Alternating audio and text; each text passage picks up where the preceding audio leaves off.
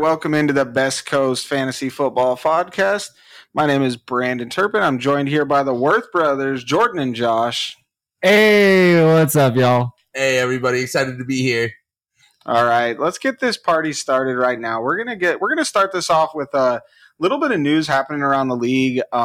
First issue that popped up that I've seen is the Van Jefferson knee issue. A little bit of rumors, a little bit of here and there. Jordan, you want to take over on that one?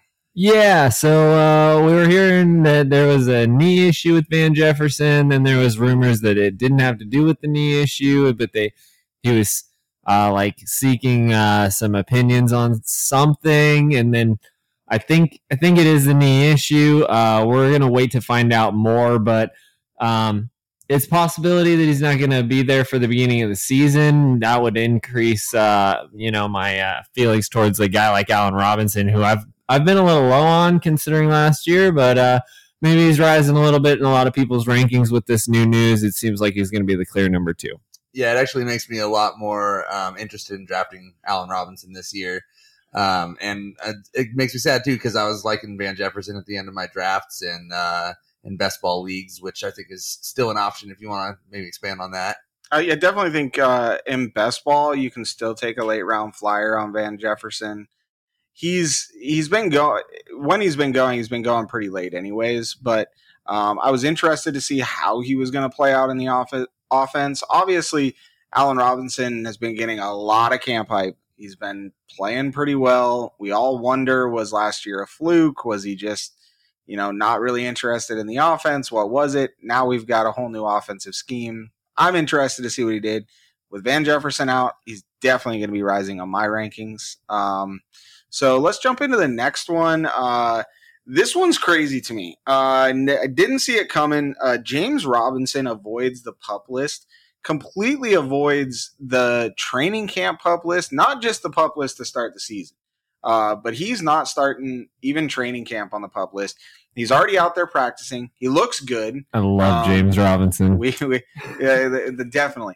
I'll say that a ton of times. I don't care. I'm curious, James Robinson. With your love for James Robinson, does that drop ETN down in your rankings? What do you feel? What do you think? Do you think he still avoids the regular season PUP list?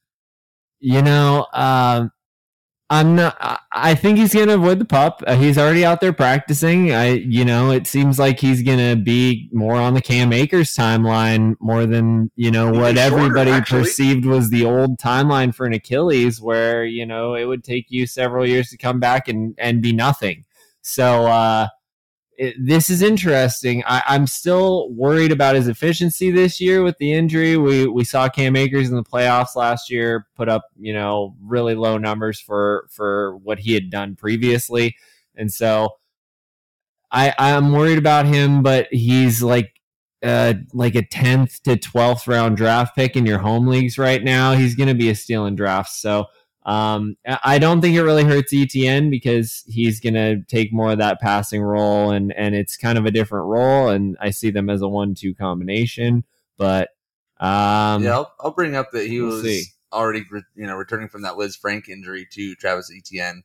And that could be something that limits him this year anyways. So I am lower on ETN than consensus, I got to say. If they split carries, if he gets 185 to 200 plus carries, and you're getting him in the 11th round, that's not bad. I mean, that's a player you can plug into your flex. That's a player we've seen him finish as high as wide receiver or running back 4. Yes. So, I mean, if you can get him in the 11th, 12th round, he's going about the 11th round right now, someplace in the 11th round. So if you can get him there, I think he's a steal. I'm still just blown away though that he's already back. It's kind of crazy to me. So yeah, I mean the game is just better when all these guys are on the field, and so that's going to be exciting to see James Robinson out there. And the last time I saw anything I liked out of the Jaguars at all, it was from James Robinson. So that whole offense could be a lot different this year, though. That's true. They definitely went out. They went out and overpaid for some players. But it's going to be it'll be definitely a lot different this year. So another player that we got news of that avoided the PUP list is Chris Godwin, not starting training camp on the PUP list, which that one The whole training camp PUP list thing is confusing to me anyways. I don't understand why he's not on the PUP list. What does it mean? If he's not practicing, I mean, I haven't seen him out there practicing. Well, I don't know if you guys have. I haven't either. And it's also, we're seeing everybody practice right now. So this isn't OTAs where it's not a big deal if the guy's not out on the field. We're, like we just said, James Robinson is practicing, coming back from a ruptured Achilles. So other guys coming back from injuries are on the field when they're not on the PUP list. Godwin, it seems to be a little bit different story. So I don't necessarily know what to think of that situation. But when we're talking about ADP, his average draft position, he's still somebody I'm very interested in this year. If he's going to come back and start this season, even in a limited capacity, he's the kind of guy who could win your league at the end of the year if he's at full health. He's elite. He's finished as wide receiver 2 on the season, number 2 overall. He's fantastic. He's in a great offense. He's got a great quarterback who throws a lot of touchdowns and throws him a lot of volume.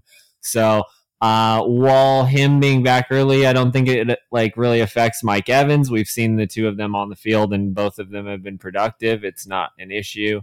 And with other options there, like Antonio Russell Brown and Gronk in the past, and so Godwin being back early from this injury doesn't bother me for the value of guys like Mike Evans, but I do think it lowers Russell Gage and some of the other auxiliary players out there just having Godwin and Mike Evans be the one too, obviously. Definitely. I want to just say too, I was somebody who was on Twitter saying that Godwin wouldn't be back until October, November, because that's what I thought would happen based on his injury, the timeline, what we've seen. And that was what everyone was saying at the time. Come back from. So this is pretty astonishing to me, and also something that I'm willing to change my stance on if this is actually what's going to happen. It's definitely a situation to monitor, though. Yeah, because even if he's back, yes, he may be good for the offense because he's going to take some of the defense away, but I don't know that he's going to be 100% still. I mean, I still look at October, November before he really starts producing. Most wide receivers, when they come back from an ACL tear, have a rougher season anyways, but at a 6th round ADP for Godwin, it's worth the flyer. I mean, it definitely, especially in best ball. So, that's another big one. So I think it depends a little on your team build. If you need somebody more solid there, because he's kind of going in the range of Brandon Cooks, who should start out the season very solid. So if you've been fading career very solid, if you've been fading wide receiver up to that point and you want somebody stable, take the Brandon Cooks of the world. But if you want that upside, Chris Godwin's already shown that he has it. Yeah, for sure. Last bit of news we've got. We don't have to touch too much on this one because it's just a little bit of news, but Debo finally got paid. Got paid. The contract finally came out. We've been waiting to see if this would happen or when it would happen. There was a little bit of news inside that contract too that we were all, I think, wondering, does he want to still be used as a running back? Does he want to have that wide receiver combo that he's got? And there is incentives built into that. So, that tells us that we're still going to be able to see Debo used both ways. And that makes him so much more elite. Even if you took away his rushing touchdowns last year, he was still a top wide receiver.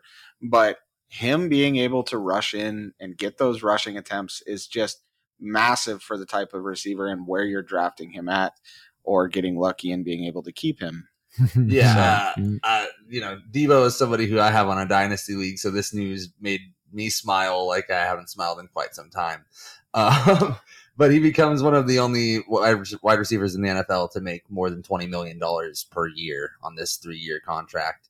And so one thing I want to bring up about those rushing incentives is, it comes out to between $1 and $2 million over the course of that 3 years. So it's not like a massive part of his contract.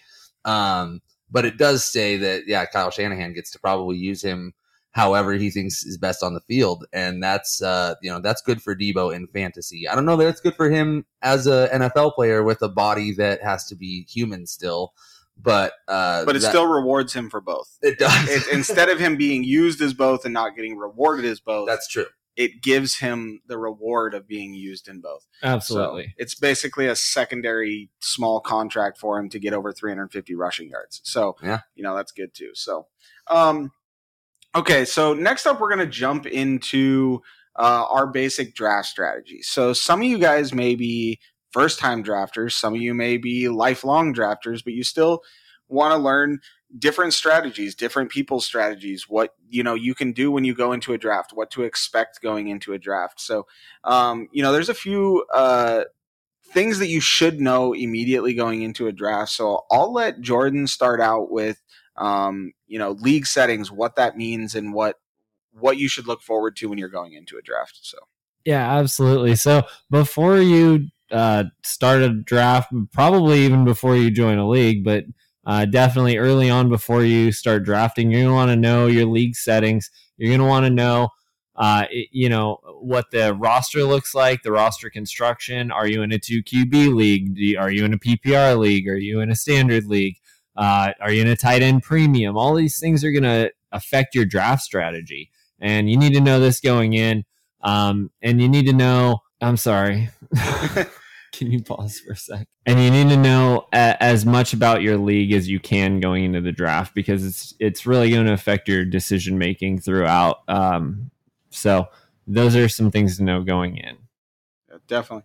So, speaking on knowing what your league settings are, knowing if you're in a standard league, a PPR league, a half PPR league, there's different types of leagues, and I can speak from personal experience. Don't assume what type of league you're going into. I have done it. I have been invited to a league a couple days before the league started. I'm very familiar with half PPR and PPR leagues. Those are the leagues that I usually do. They invited me in. I had all this stuff figured out. I was given my draft position, and I could not figure out why these wide receivers kept falling to me. And I just kept drafting them. And I was like, man, these guys don't know what they're doing. Turns out I didn't know what I was doing. Surprise. Yeah, it was on me. But at the end of the day, there's more to just drafting in a league. I was able to make some trades, able to pull off the championship actually that year just by having top tier wide receivers. You heard it here first, guys. Don't pay attention to what league format you're in, because then you'll win your league. That's true, because every time I've paid attention to the league format, I don't win the league. So, this year I'm going all in, guys. I don't even want to know. There's trades, there's different ways, but really pay attention to if you're in a PPR, if you're in a standard league, because that's going to make a difference between wide receivers are going to go sooner in a PPR league. They're going to score more points usually than a running back. I mean, your top 10 running backs are always going to score significant points. It's just how it works. That's why running backs tend to go higher in drafts, is because your top 1, 2, 3 running backs are going to outscore your wide receivers. Last year, it was a little different. Cooper Kupp had the greatest wide receiver season we've ever seen, one of the greatest seasons we've ever seen, and that's why he scored so many points. But pay attention to that when you're doing it. When it comes to super flex and different positions like that, that's going to open up the positional scarcity. And that's the next part that we kind of want to talk about, is what that means. So I'll let Josh kind of talk about running backs and what that means in the running back position, and he can give you a little detail on what positional scarcity is with running backs. Yeah, so when we're drafting, we're looking at what's going to help our team the most, and the kind of basic factor is who's going to score the most points at what position. And the running backs are so, like Brandon said, it so greatly outweighs what a wide receiver is going to do when that top tier of running backs is scoring an insane amount of points week in and week out. And so one thing that we kind of talk about here is going to be tier-based drafting, which is a system that I think all three of us kind of employ, and it helps to mitigate that positional scarcity too, because then you can kind of look at your own rankings and see how your team is going to get put together, and you can look forward a couple rounds that way too. When we're talking about positional scarcity with the running back, basically your first round of a standard or PPR or half PPR league, even they're all going to start out, unless you're in a super flex league with 2 QBs or whatever, it's mostly going to be a running back heavy at the very beginning of your draft. And so those guys are going to quickly run away with the lot of the points from that position. And then you kind of have to straggle and fight for what's left over when you eventually are running down to those later running backs. So that's also not telling you to force yourself to reach for a running back either. Right. You know, there's a balance that you have to grab here because, you know, while people are reaching for those running backs who they perceive are going to score tons and tons of points, they're letting wide receivers fall who are actually going to score those points. Yeah, you can always pay attention to both sides of it. Drafting, value at the position. If someone that should have went far sooner in the draft is going to fall to you, you got to take that position, regardless of what your layout is starting to look like with your team. You obviously want to pay attention and fill your roster, but you also have that flex position. So you don't want to take a running back just to take a running back that you're going to plug into the flex when you have that advantage of taking a high scoring wide receiver because they fell to you.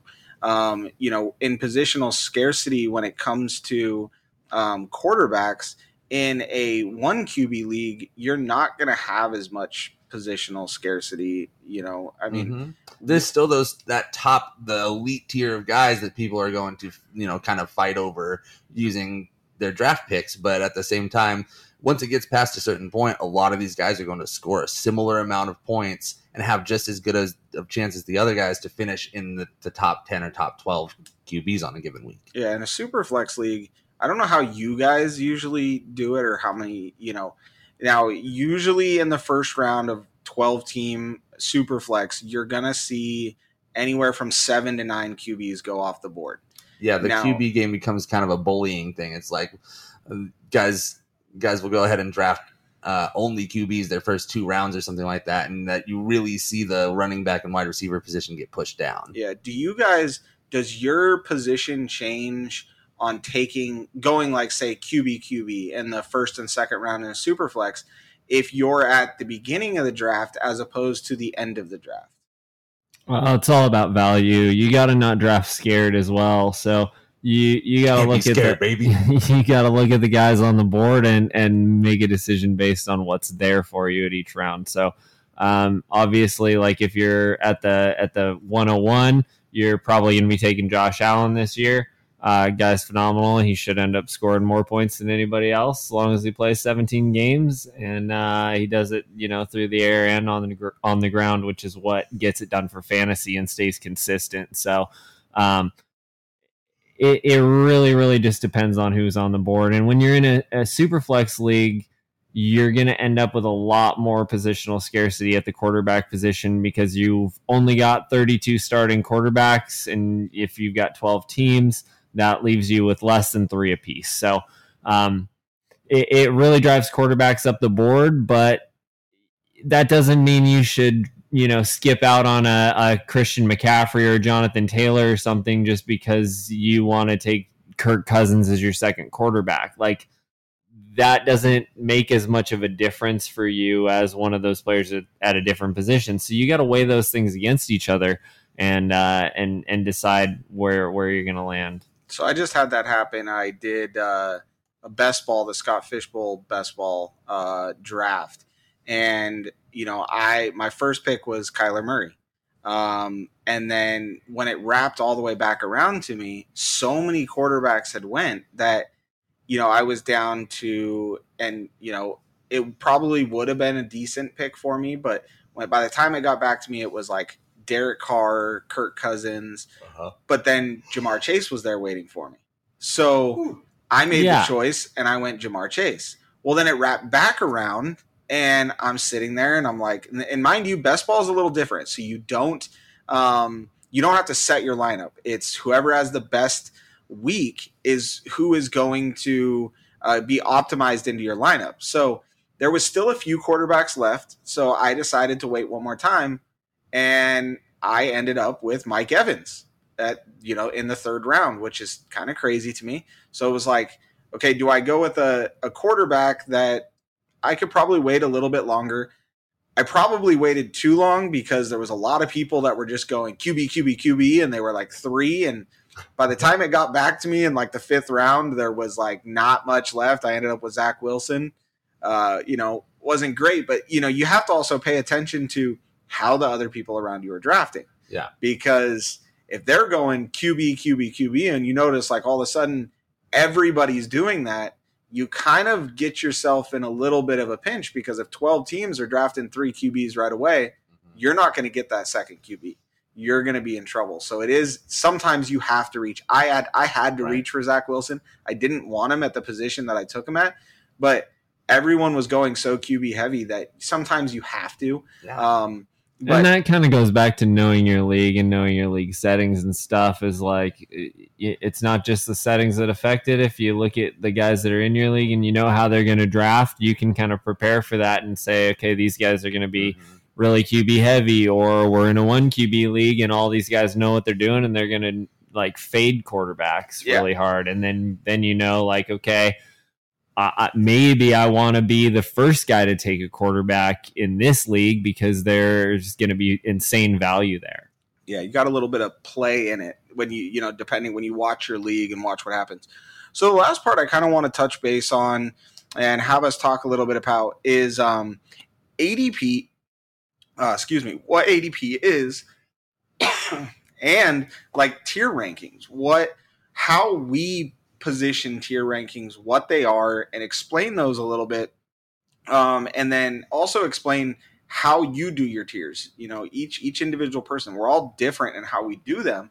So Jordan, like, why don't you talk a little bit about what ADP actually is, and then how you do your tier rankings? Well, that's average draft position, and that just describes essentially like where a player is going in mock drafts or real drafts or best ball drafts leading up to and throughout draft season. So you can look at if you're looking at different ADPs online, you can look at like a different period of time and look at over the last week compared to over the last month and see who's rising and see who's falling based on camp reports, and know that maybe some of those guys you should fade because camp reports for the most part don't mean anything.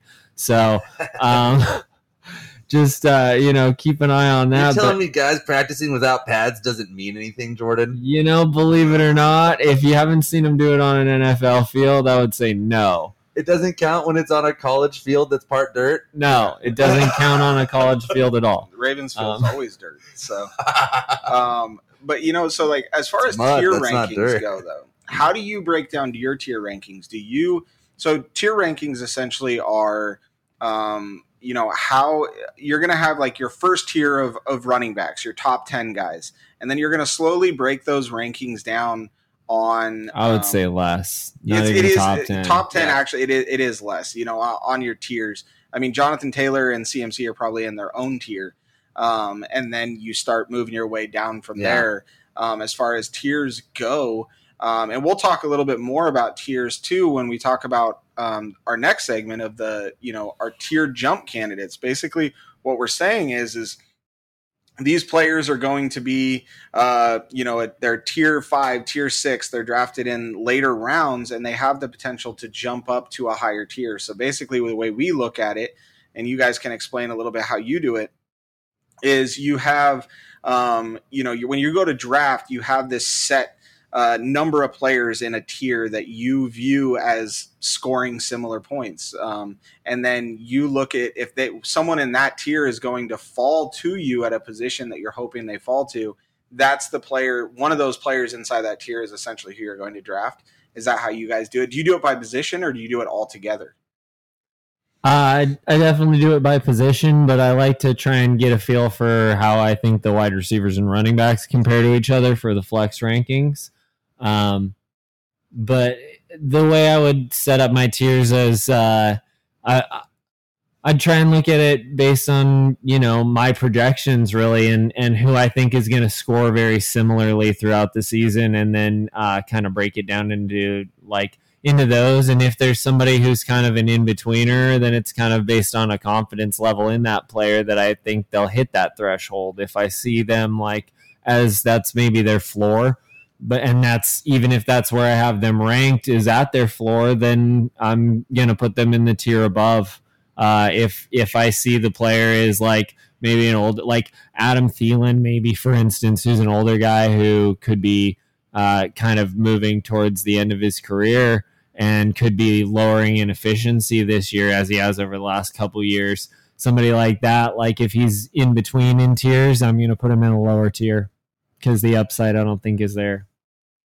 I think tier drafting helps me decide a little bit what position I'm going to draft at any given part of the draft as well.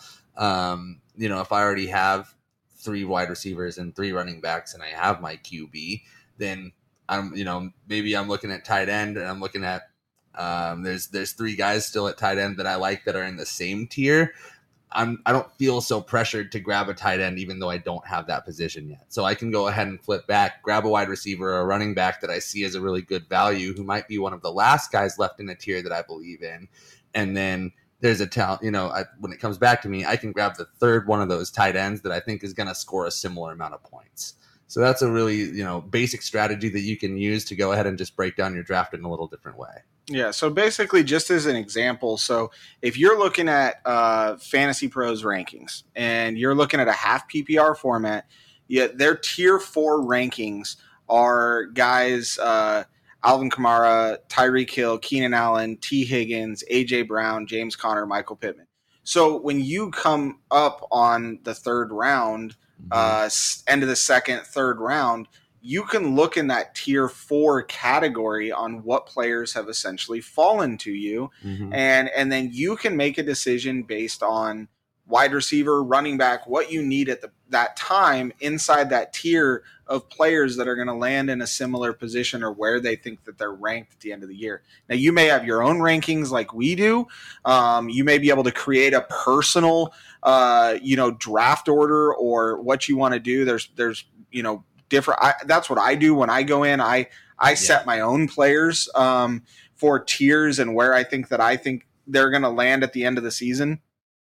But it gives you the ability to pick and choose inside that tier of players that are going to help you. And to not reach on guys so much too, I think is another thing. Sometimes there's a guy in a tier that I really like, but in my heart of hearts, I know that he doesn't have the same ceiling as this other guy. And I want that guy in my squad, but I'm going to go ahead and make the clearer, better decision that I already made in my analytic process, not when I was already drinking and drafting. 100%. Okay, so drink and draft. Yeah. So draft responsibly after already setting your rankings. So let's jump in then talking about, tier categories and where we see players going.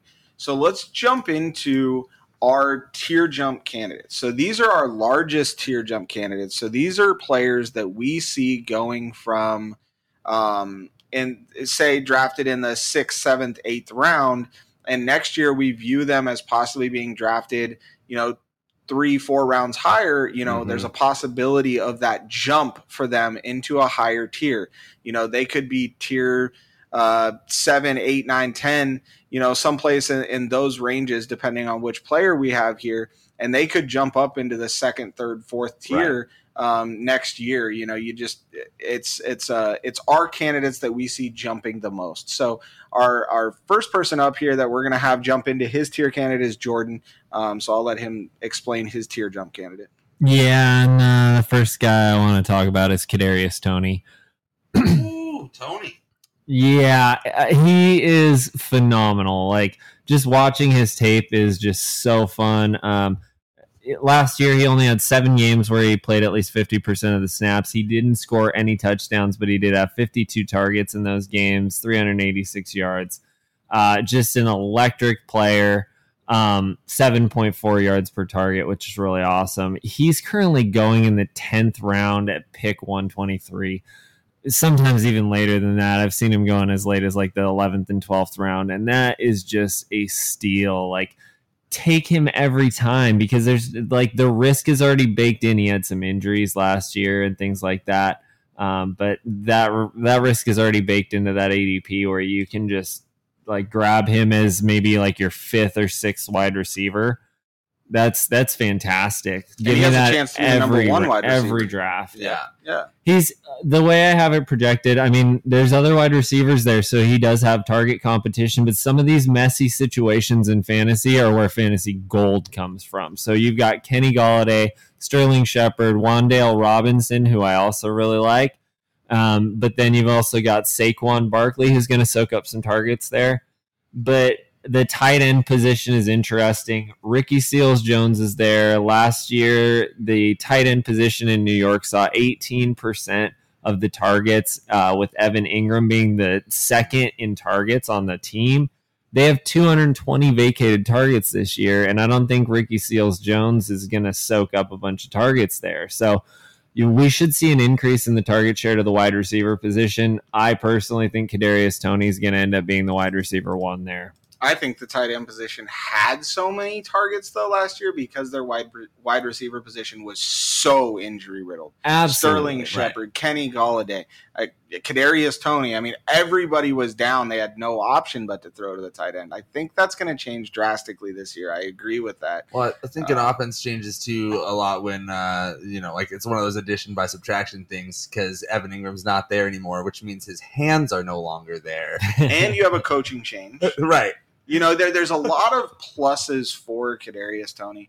I mean, I've never been super high on him. I've been very weary because of his injuries. Granted, they were kind of fluke injuries. They weren't all related, but at his draft position, 11th, 12th round, catching him at the end of the 12th round, you can't go wrong. He's worth a dart throw, especially in best ball. According to Fantasy Pros, he's going off the board as wide receiver 48 right now. Yeah, and he has a chance, if he ends up being the wide receiver one there, he has a chance to certainly break that ADP. So, okay, You're let's lucky, go Jordan. ahead. We didn't disagree with you this time. Yeah.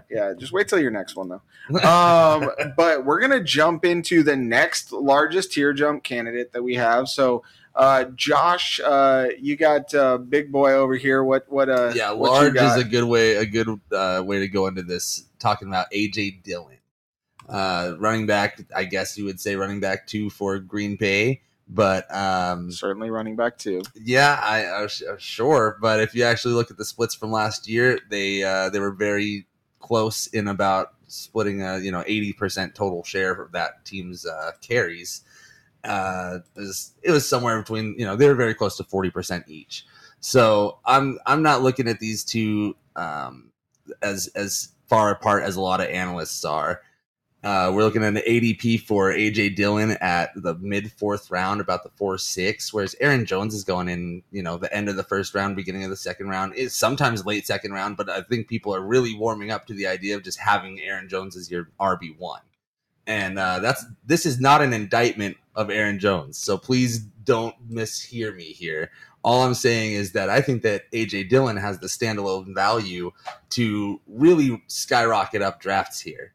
Yeah. Definitely. Yeah. So if we're looking at a guy who last year scored 5 touchdowns on the ground, 2 through the air, that's something that I think has a lot of room to improve. With Devontae Adams gone, Aaron Jones is going to be running out of the slot a lot.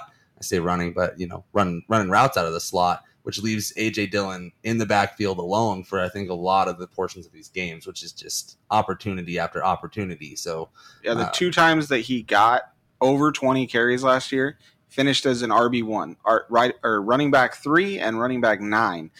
He also had a running back 7 with only 14 carries last year. So if he gets the opportunity this year, I mean, he certainly has the chance to. Mm-hmm. We've seen teams support 2 wide receivers in the top 15. We've seen 2 top 24 running backs. My candidate is another person that we see being as that I see as the possibility of being one of those 2 top 15 wide receivers, where you see these guys being possibility of being 2 top 24 running backs, which is certainly a possibility in this offense. I still am higher on Jones, obviously. Sure. A.J. Dillon, to me, it's all going to come down to what the new offense looks like. How they run the ball, how they're utilizing both running backs this season, but I could certainly see him making that tier jump next year. Up a ways from where he is at right now. I still think he's being undervalued for where he's at. So he was at 4.3 yards per carry last year, and he was their least efficient back. So this is a backfield that is just eating on every single attempt, and he's, I think, going to get the lion's share of those attempts this year.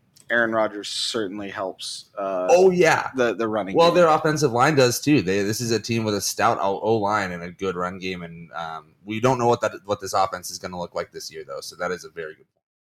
One thing that you do have to take into consideration is that Aaron Jones isn't going anywhere. He's still under contract through 2024, and so while AJ Dillon could potentially take a leap, there's no clear path there.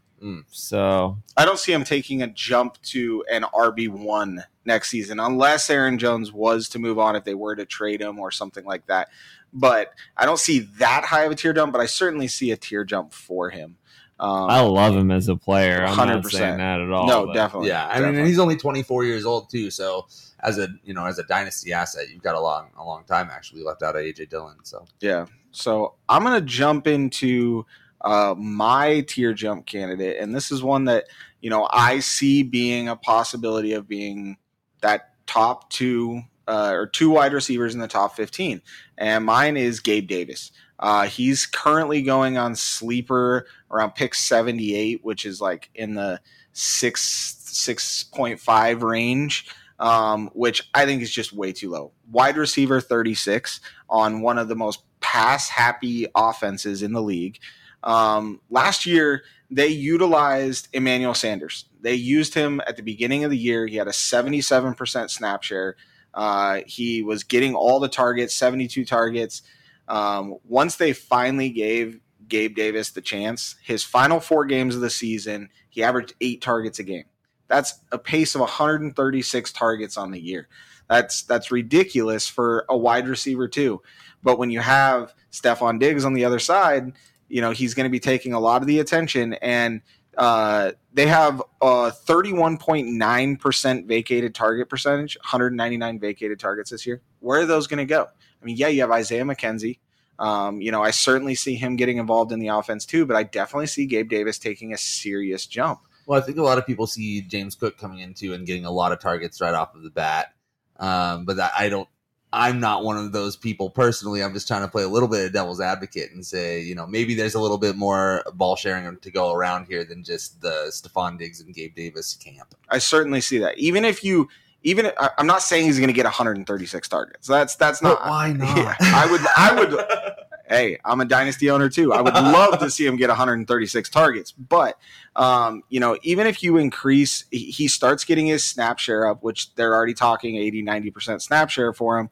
And his red zone targets, he's a great red zone target. He's big body. He was used in the red zone packages last year, too. 100%. The last 4 games of the season, he had 9 red zone targets. It was only 1 less than Sanders had over 12 games. Yeah. And he caught 4 touchdown passes in his last 4 games, and we all saw what he did in the playoffs. I know I'm jumping on the bandwagon, I guess. Everybody's talking about him this offseason. I understand it. But I've done the research on him. I've watched giving the man respect. Yes, I've watched what he does. I've watched his tape. I've seen him. I just don't see how it's possible that he finishes the wide receiver 36 this year. I could certainly see him jumping up. He's going, like I said, in the 6.5 round. I could see him easily going just like T. Higgins and Jamar Chase next year, are doing this year, first and third round. I could see him up in the third, fourth round next year. So that's where my large tier jump is. We can also jump now into, our small tier jump category. So these are players that we see that, may be having a good season this year or could have a good season this year and just jump up a little bit, or are being drafted at value still later rounds, but could see a little bump depending on the situation change. So Jordan, why don't you go ahead and talk about who your small tier jump category is? All right. Sorry. My small tier jump candidate is Ramondre Stevenson. And I don't think that's going to sit well with a lot of people. But give me a moment to explain. Because the reason I put him as a small tier jump candidate is that I don't see a huge room for improvement in his like draft position going into next year. So you've got Damian Harris going off the board before him, who is still pretty clearly the one there. He's a 5th round pick at pick 53. And Harris last year finished as RB14 with 15 touchdowns. Yeah, if you don't like Damian rushing Harris, touchdowns. you don't like touchdowns. So, well, but what I'm saying is that here, though. 15 touchdowns is a massive outlier of a season for any running back. And if you're talking about you need 15 touchdowns just to finish RB14, what's that tell you about his that yards? does not work out well for fantasy in the long run. Like, touchdowns just aren't all that sticky and predictable. So, it's a good team. And they're going to continue to score, but they have a lot of weapons that they can score with. And Ramondre Stevenson, while he's a pretty good value at the 8th round, pick like 95-ish, even if he were to fully take over this backfield, he's not really going to move up all that much because this offense specifically uses such a running back by committee and always has. Drafted 2 more running backs this Yeah, he like the most workload he could take over still is not so fantasy relevant that it's just like, like I think the best running back they've had in recent years was the year where James White had an absolute ton of receptions and the year where LeGarrette Blount fell into the end zone 20 times. So, and I think they're going to open up the passing game a little more this season, too. I think they brought in the weapons to allow Mac Jones to do a little bit more, and I think that's going to take its toll on the running back by committee that they, decide to run. Definitely. It's not the Steelers where they give somebody, 95% of the carries and they're in on every passing down. They're going to use at least 3 running backs this year. Yeah, it's also not the team where if one guy goes down, it's just the other guy's backfield. It's like, nope. There's just Brandon Bolden popped in last year. I mean, you could fumble the ball in New England, and it's every other carry from then on is a different running back. Yep. And we saw that last year. Yeah, I had Damian Harris, and I was like, all right, I'm going to put him in my lineup. And then that week was Ramondre Stevenson. It's just like, Whereas I traded for Damian Harris last year midway through the season, and Ramondre Stevenson had messed up a couple times, and all of a sudden Damian Harris is the only guy handling the ball. Yeah, and especially in red zone carries. And so this is an offense that's hard to predict. So in draft season, not a backfield I'm just really aiming for. No, I'm 100%. I mean, I would love to see one of them make a tier jump, and I think Ramondre of either of them has a chance to make that because of his 8th round ADP. But this season, I'm definitely probably off on the New England backfield. There's just so many guys that could have so many more opportunities, and there's a lot of guys that I'd rather take in those rounds. But I mean, if you're doing it's a not best that I ball, don't. Yeah, I mean, if you're going to take a flyer on Ramondre because he's going to have his random games. Or even, I mean, in the 8th round, if you're doing a 0 RB strategy, you're gonna get production out of him because he's gonna have a role in the offense. Definitely. So I'll see the field every game. But he's not gonna be a workhorse back, no matter how many guys ahead of him or behind him get hurt. That's just not how this offense runs. So I see him as a potential tier jump candidate, but not a very large tier jump candidate. I think his ADP next year could maybe move up to like the 7th or 6th, but that'd be about as far as he could move. Yeah, and I want to take it up the draft board to talk about my small tier jump candidate here. And I just want everyone to listen to who this tier jump candidate is, because this man right here is a Raiders fan.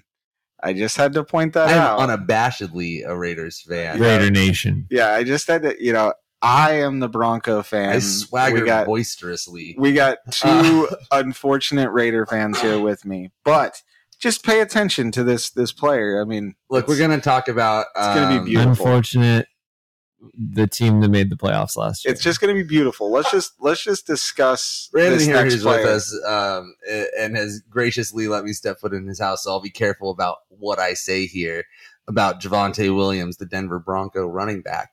And listen, I just want everybody to temper your expectations a little bit because I hear so much buzz about him being the absolute next best thing and it happening this year.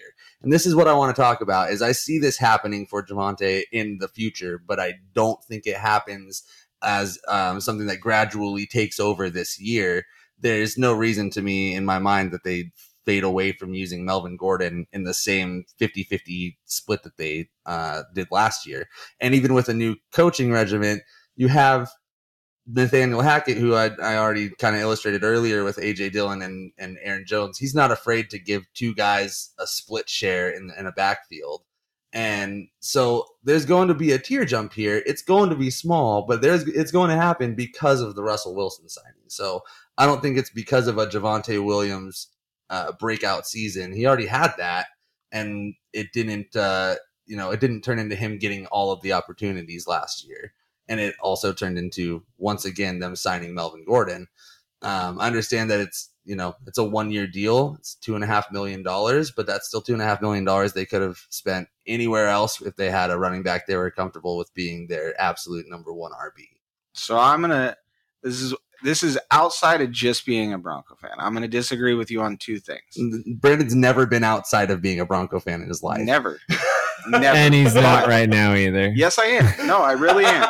Because I'm not the only one that agrees with this side. Okay? No, absolutely not. This is why I wanted to talk about. Okay, one, we want to talk about the Melvin Gordon thing, right? So I see a little bit more of a split that's heavier on. I see a split. I mean, like we talked about, most teams have a split, have a committee. But I see the 65-70% side for, I would say closer to the 65% side for Javonte this season, which is where I see that tier jump coming for him. And then I also want to talk about the Melvin Gordon side where, we've talked about this before. I've talked about it with other people. The fact that they let him walk, what does that mean for the team? That they let him test free agency. He almost signed with the Ravens. The Ravens let him walk. I know we've talked about the difference in money that they paid Mike Davis versus what they were going to pay Melvin Gordon, $1.25 million versus $2.5 million. But I'm sorry, but we saw what Mike Davis is worth. And I still don't think 1.2 million I don't even think he's worth that. I don't know that it's fair to say that we saw what Mike Davis is worth. We saw him with one of the worst teams in the NFL last year in the Falcons. And nobody was afraid of that run game at all. They had nobody to pass the ball to. I still think Melvin Gordon. Don't get me wrong. I think Melvin Gordon was efficient last year. He was. He's a good back. He is definitely, certainly is a good back. And I this is the Broncos side talking in me. I'm glad to see him on the team because I like having that two really strong running backs with Russ. But on the fantasy side, the reason why I could see Javonte getting a little bit more is the younger side. You don't have to use as much of Melvin Gordon. You don't risk him being hurt going into the the end of the season, pushing for the playoffs. And if you risk using him too much throughout the season, you may not have him when you actually need two backs in the playoffs or need to spell Javonte. So if you use the younger back, the elusive, broke more tackles than anyone else in the league last season. You could on a per touch basis. Yes. But also last year he had 53 targets. He had about 10% of the target share in Denver there by himself. And something that I've kind of come to realize about Russell Wilson is he doesn't target the RB very heavily at all. In fact, 10% is about what the entire RB room will get from Russell Wilson in a given year. So there's a chance the offense, we don't we honestly have no idea what this offense is going to be. That's true. That was Russell Wilson with peach cobbler, and we don't know. We don't know what he's going to look like in. No, this is a whole different. I mean, this is an offense that we've never seen. But look at how much the running back was targeted in Green Bay. We just talked about that. But I think this is kind of a QB relevant stat, not necessarily a coach relevant stat, because guys like Carson Wentz, who we saw go from the Eagles to Indianapolis, had pretty much no difference in the rate that they targeted RB. He stayed very, very low. And so this is something Did you just compare Carson Wentz to No, Russell no, Wilson? I'm just Thank God. I don't want please don't misunderstand me here. Oh my gosh. After Wilson retires next year, you guys can hire Carson Wentz. Yeah, no, All I'm saying is I'm good. There are QB tendencies that are not necessarily related to what the coach wants to do. Okay, I mean, I can see that side for certain. Right. I mean, I certainly can. And honestly, we have no idea what this offense is going to look like. I'm excited to see it. This is actually I hate the Broncos with my whole heart. Excuse me, all of Denver and unfortunately other parts of the world. Don't apologize to It's them. okay. I love you guys. But this is really one of the teams that I'm the most excited to watch this season. I'm just, I mean, overall, I'm just excited to see the division. That's right. We're going to, this whole, you were going to hear that way too much. This whole season, this podcast, you guys are going to hear way too much of us bickering at each other. Just know at the end of the day, we love each other.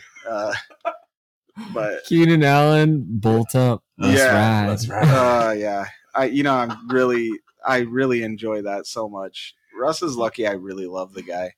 The Chargers shouldn't be talking trash, man. That's the only production from Keenan Allen I've ever enjoyed. So, well, here's where it gets even better. I said to pay attention to who he was talking about, and now I'm gonna do the same thing, but I'm gonna talk about a Kansas City Chief, who I think can make a tier jump. That we've seen him produce before. In 2018, he had a phenomenal season. I'm talking about time ago, Brandon. I'm talking about Juju Smith-Schuster. I think he still has it. I still think that he can produce as a wide receiver one. They brought him in on a 1-year prove it deal. They have, a phenomenal rookie in Sky Moore that is going to be competing with him for that. Yeah, he does. He looks great. The camp, everything buzz is all over the place for him. I don't know how to take camp. Again, it's camp. He hasn't played any snaps on a real NFL field. He's not going up against some of the best corners in our division. He's going to be going up against some really good corners too, So there's a difference in a real field, and Juju has proved that he can do it. So we saw him in 2018. He had over 1,400 yards and 7 touchdowns. And then in 2020, they switched him to the slot. The Steelers offense switched him to the slot. He still saw 128 targets, but his average depth of target came down significantly to 8.6 yards when it was 13 yards per reception, but he still managed to get 9 receiving touchdowns. But then last year he suffered that shoulder injury and was only able to play 5 games. And he was playing with, the ghost of Ben Roethlisberger. A seriously declining Ben Roethlisberger. Yeah. You go from a declining Ben Roethlisberger to one of the most electric quarterbacks in the league, and who knows what's going to happen. They lose Tyreek Hill. They have a ton of vacated targets. Who I don't know who's going to emerge as the wide receiver one, but right now, Juju's going as the wide receiver 32 in the 7th round. For the record, there are 345 vacated targets in the Kansas City offense. That is insane. I mean, that's so many. Travis Kelce obviously is going to take a huge jump, but we don't know. The craziest thing to me. Yeah. You just said the number 1 tight end is going to take a huge jump. He was number 2 last year. Okay. He was. I'm so sorry to Mark Andrews. I heard someone throw out the other day, could we see Travis Kelce get 200 targets? And I thought to myself, no, there's absolutely no way, right? how crazy would it be to see a tight end get 200 targets at 32, soon to be 33 years old? I mean, that's just ridiculous to me. He had 134 last year. Yeah. But, I definitely, back to Juju, though. I have him for over 150. Yes. I have him right about there, 150. But I certainly see Juju making that jump. I mean, I've seen him connecting with Mahomes in camp. I've seen him playing different. I actually have Juju finishing, I think, at the wide receiver 24, 23 this year. If he emerges as the wide receiver 1 in Kansas City, I don't see how it's possible that he does not finish at a minimum as a wide receiver 2. I mean, and then if he re-signs in Kansas City and he's building that rapport with Patrick Mahomes, you'll easily see him going higher next year. You're not going to get him in the 7th round next year. There's almost no way that you're going to get him in the 7th round next year. I mean, there's few players in that 7th round right around there that I like as well, but I'm willing to take the flyer on Juju this year and see what could happen. I mean, if he emerges there, I would not love to see it, just personally.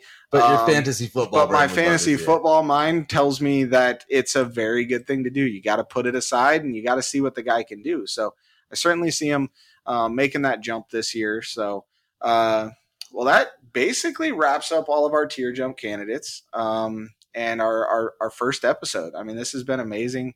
Thanks for joining us for the first episode. I hope if you're new to fantasy football, maybe you learned something that'll help you in your first draft. And if you've been playing fantasy for a while, I hope you're addicted like we are. Yeah, I hope you enjoyed it and you'll come back for a lot more. Yeah, make sure to hit that like button and follow on Spotify, iTunes, wherever you guys are at watching.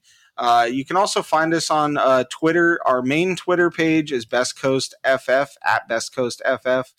You can find me on Twitter at BCFF_Brandon. You can find Jordan at... I'm at BCFF_Jordan. I am Josh. I'm at BCFF_Josh. So really appreciate that. Make sure you hit that like, hit that 5 stars on there if you guys can. It leave us a lot to us. Please hit us up on Twitter. Ask us any questions you guys got. If you guys don't agree with something we said today, we would love to talk about it. We love getting on Twitter, talking to people, hearing different things. Send us trades that you guys have had. We're going to have some episodes coming up where we're going to talk about different trade strategy and trade targets that we have or we see for the season, both in Dynasty and Redraft. Also, if you guys are wanting to check out a mock draft, we're going to be in episode 2. We're going to be doing a 12-team half-point PPR mock draft, just running through some different players, talking about our strategies depending on.